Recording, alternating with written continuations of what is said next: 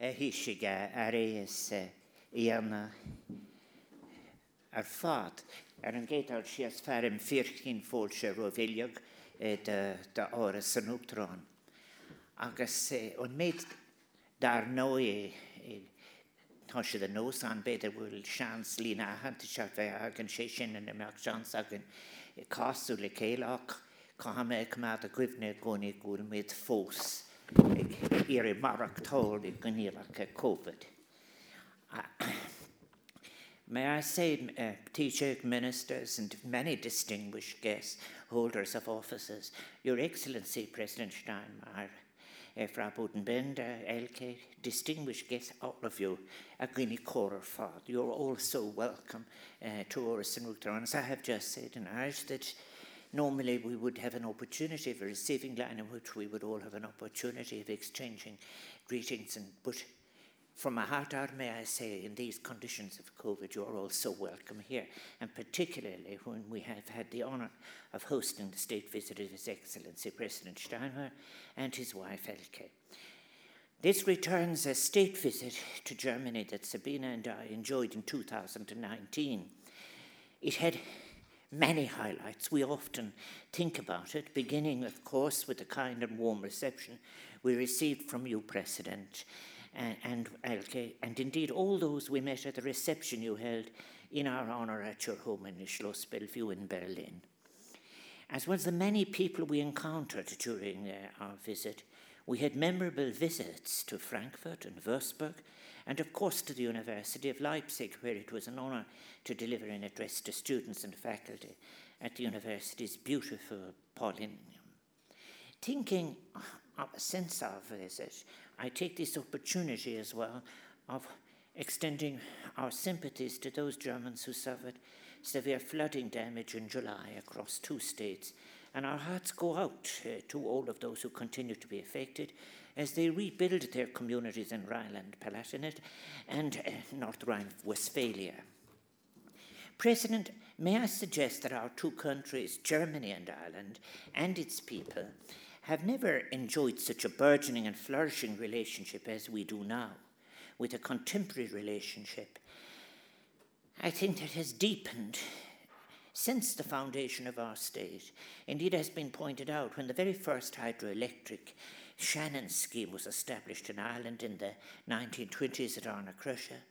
It was one of the great infrastructural projects in the history of our state, and perhaps it was a deliberate, even political decision, a cultural assertion of separation from London, that we invited Siemens to provide technical assistance.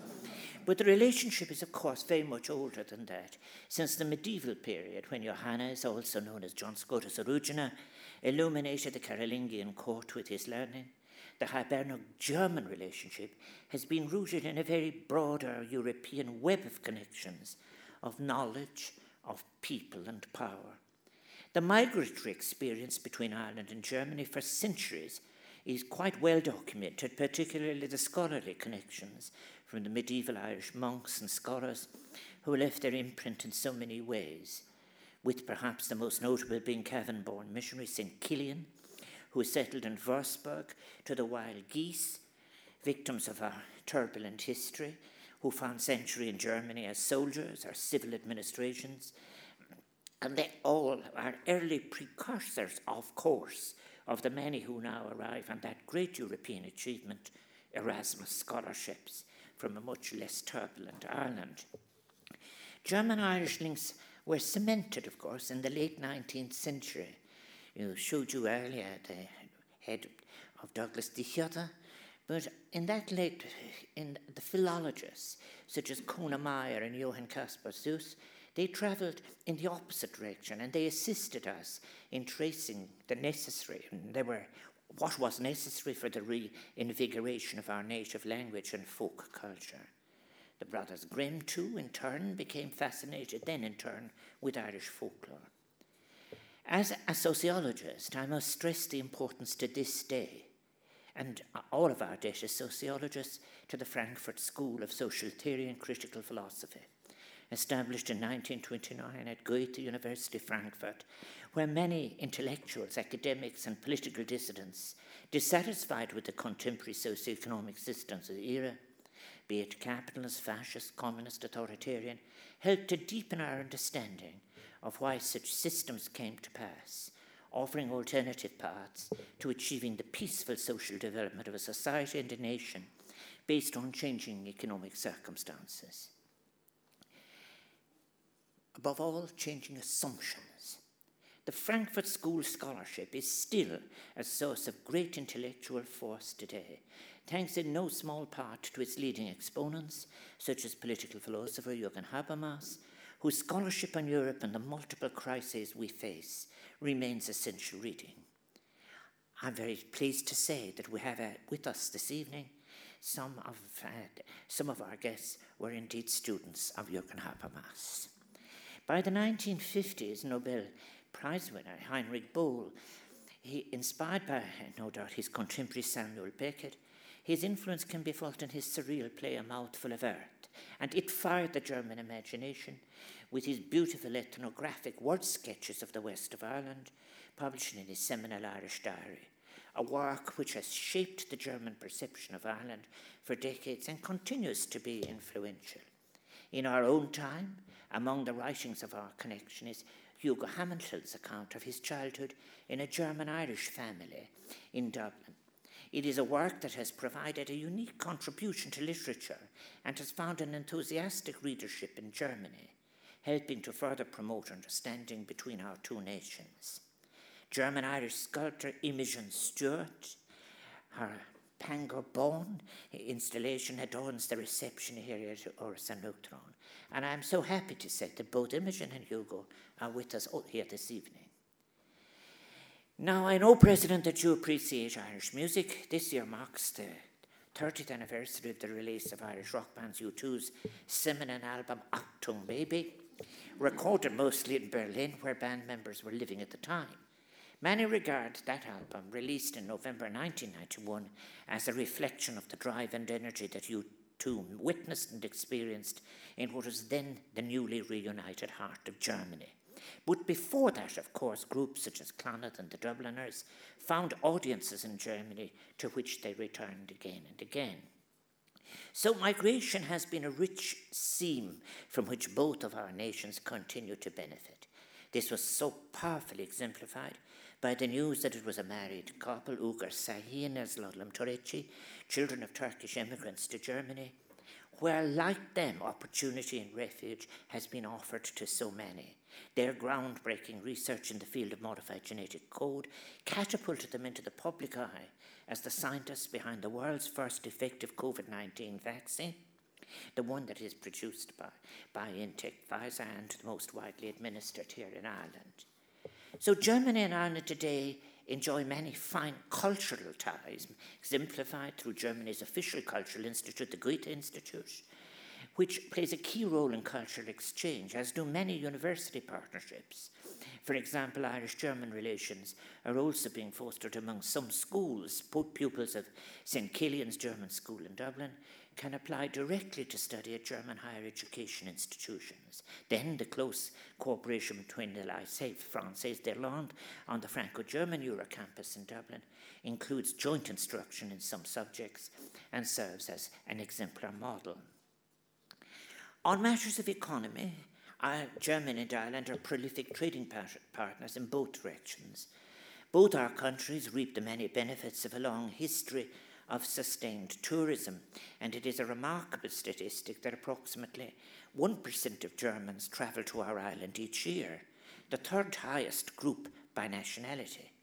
It is estimated, too, that there are approximately 12,000 German nationals living and working here, while Germany is home to 30,000 Irish citizens, with many young Irish finding a home in the cultural metropolis of Berlin, enabling a cross-pollination of cultural and artistic exchange among the artistic communities of both countries.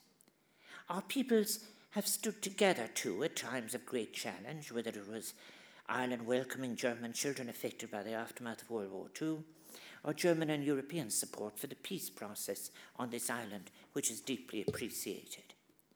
President, may I suggest that both our countries are now at a critical juncture as we face up to the great challenge of rebuilding our societies and economies after the devastating COVID-19 public health emergency.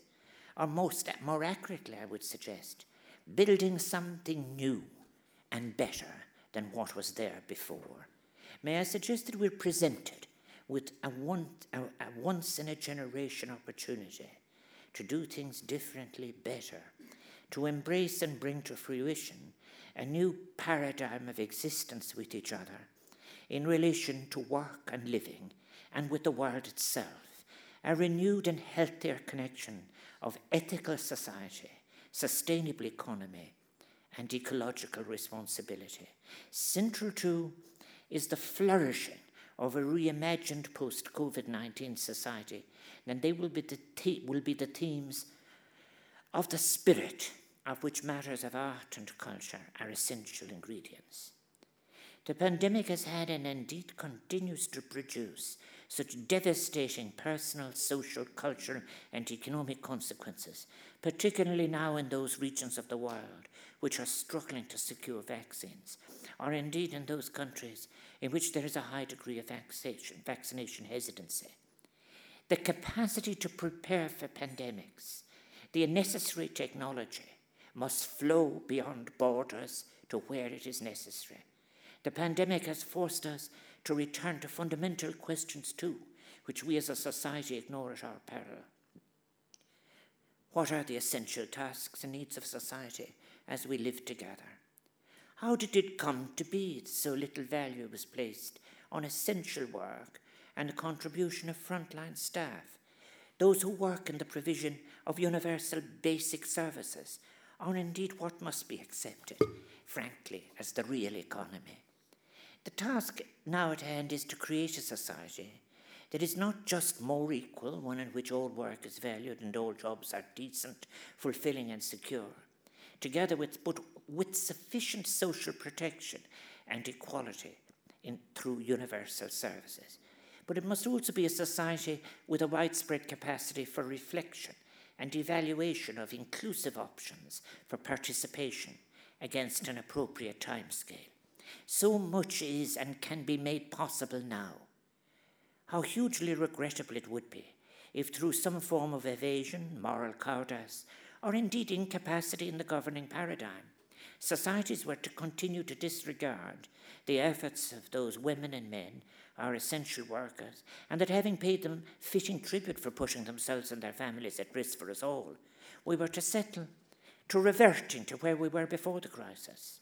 We must recognise what our needs and do so in a universal sense, as opposed to continuing acceptance of the slavish pursuit of wants that are presented so often as insatiable and even defiant of regulation.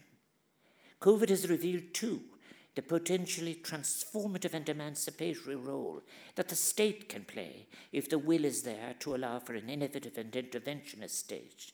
We require a more activist and democratic state, one that can plan, coordinate, manage, and intervene when necessary in an open, transparent manner, one placing the needs and welfare of its citizens at its core.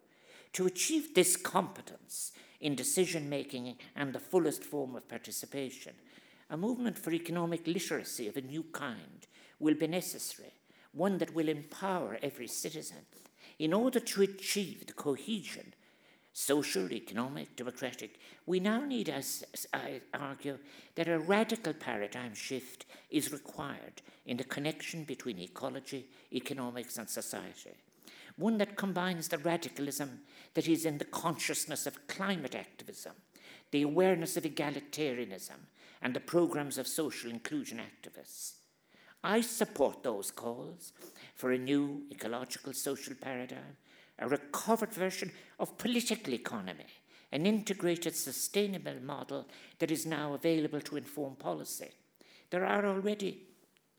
Such is already gaining traction in influential organisations such as the OECD and in the European street, which has in the aspirations of its citizens sought a Europe that is more than a zone of economic cooperation and technocratic arrangements.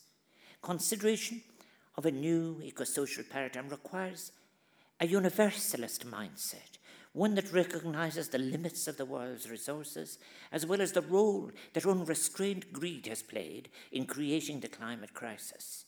Human beings are first and foremost resonant beings, as the German sociologist Hermann Rose, who is with us here, would advocate. And an eco-social model is consistent with that principle of resonance. It is a counter-concept to the ubiquity of alienation, rooted in the concept of human need, eschewing models that take insatiable consumption and unrestricted accumulation as inevitabilities. It is a paradigm that represents our best hope for a sustainable future together, and one that offers intergenerational solidarity and the hope of a more just society.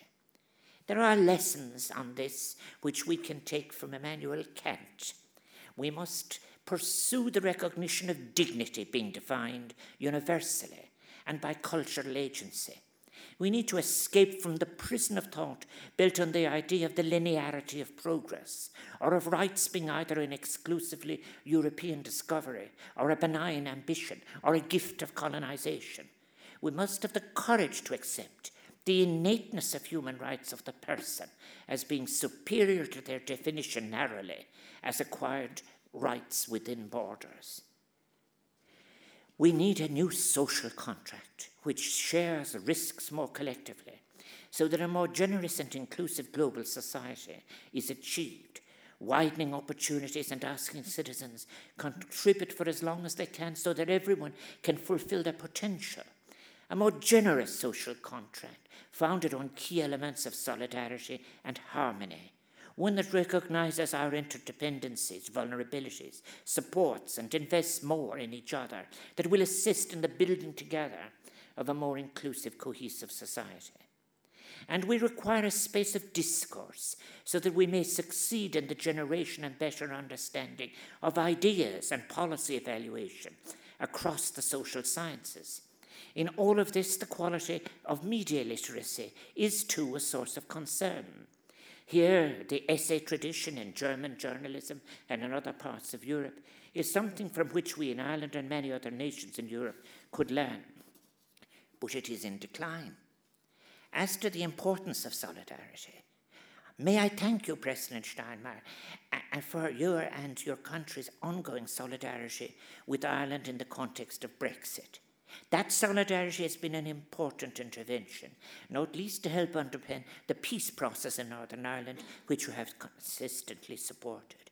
The European Union's value and internal cohesion have rarely been so evident as during the withdrawal negotiations, and the support of our European partners in protecting peace in Northern Ireland and avoiding a hard border on the island of Ireland.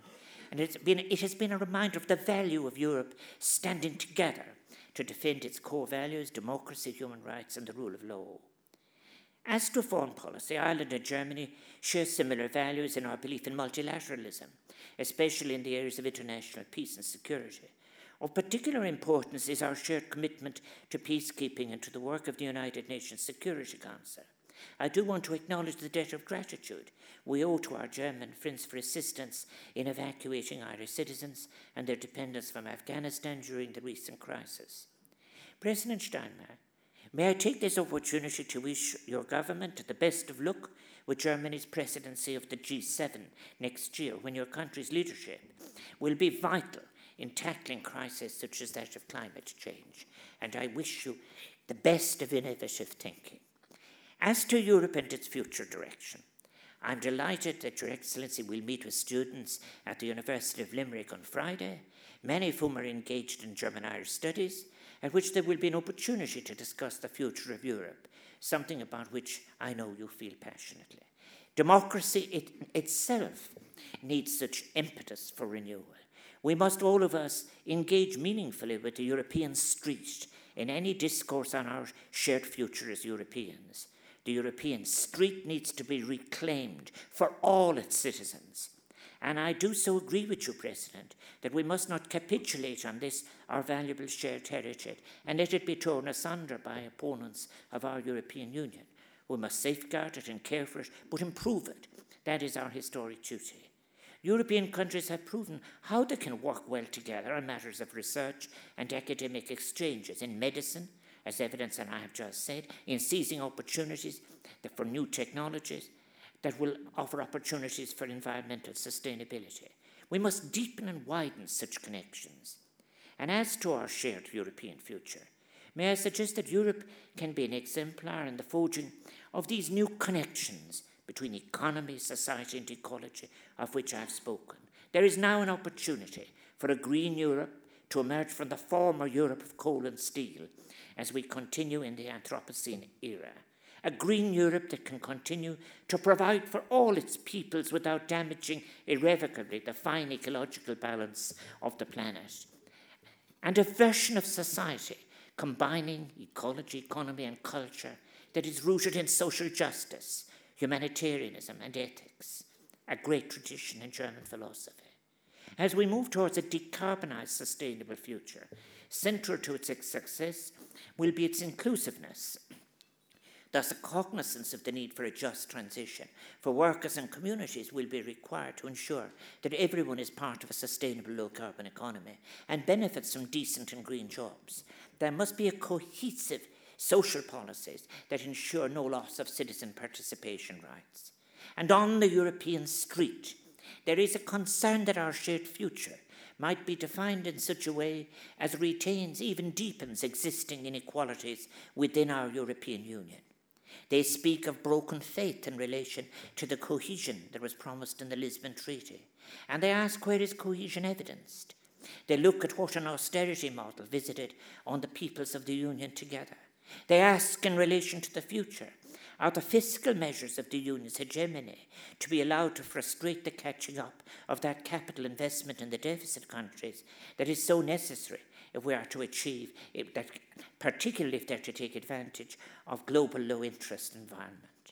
The European Union of the future cannot simply be a reinforcement of different statuses accorded to surplus and deficit members. Those of us concerned for the future of the Union must put the peoples of the Union and what they should share above the narrow mindset of the requirements of any malfunctioning aberration of fiscal policy. Looking ahead, may I suggest that the Europe we now seek as to rebuild must be one that retains in its aspirations that great spirit of the Vintoteno Manifesto, a Europe in which the rhetoric of hate is replaced with a language of openness, inclusivity, cohesion, solidarity, those great words of Spinelli and Rossi. It is a future in which its member states will share their competencies and perceived advantages, including in matters of trade and economy. A Europe that recognises that the shift to a gendered ecological social paradigm of existence must be pursued together with urgency, and not just for our benefit in the European Union, but for future generations on our shared planet, whom we would wish to inhabit a peaceful, harmonious world that is supported by a sustainable vision of ethical economy and society, and enriched by a diversity of cultures. Such a pursuit would surely assist with resolving what you, President, recently identified as a crisis of trust between citizens and the state, a democratic crisis that has had such corrosive potential. Yes, it will be welcomed on the European street and in villages and farms in Europe if we commit to investing in a vision of Europe being something inspiring for its citizens, one that recalls the best of utopian ideas. Utopia may never fully exist in reality, deriving its meaning as it does, ambiguously from the ancient Greek word for no place and good place. But I ask, if this is not a time ripe for dreaming of utopias, then I think, if it is not now, when could it be? I go further and ask, is it not a time for political economy as alternative to abstract description of failing economic measures? It is a time for moral impulse on politics, for we cannot ignore our present circumstances and challenges. After the financial crisis of 2008, sadly, the greatest growth in the democratic world we share were outbreaks of xenophobic extremism. And as a result of the ongoing pandemic, many certainties of preceding decades have been upended, leaving a vacuum which utopian ideals with diverse moral considerations should properly fill. Now comes the time to imagine futures which are not just better, but altogether different, to have a truly inclusive discourse, journey to recover lost authenticity. It is time, for example, to consider new measures such as universal basic services and universal basic income and other measures and the relation between them. So in combining these achievements and tasks of conscientization with a commitment to original thought and compassionate emancipatory scholarship and teaching, good intellectual ideas can help bridge the space to that utopia and its praxis that we all, as valuable inhabitants of our fragile planet, need. Drawing on scholarship such as that of Ruth Levitas and German philosopher Ernst Bloch, and indeed the seminal contribution of Habermas. It is by questioning the false inevitabilities that we have been handed that will enable us to change everything. Challenge these assumptions, upend them, take our first steps on a journey of hope. Out of this alignment of curiosity, intellectual and moral rigor, moral courage, and dogged determination, a new ethical, sustainable Europe of which we can all be proud can emerge. Dear President Steinmeier, these 2 state visits allow us to celebrate all our connections, past and present, and to be confident that in the future we will have even closer relations for our successors to mark and recall in decades to come. So may I now invite you all, distinguished guests, to stand and join me in a toast to the good health of President Steinmeier and Mrs. Budenbender, to the happiness and prosperity of the people of Germany, to the continuing friendship and affection between our peoples. Sláinte amháin, Prost.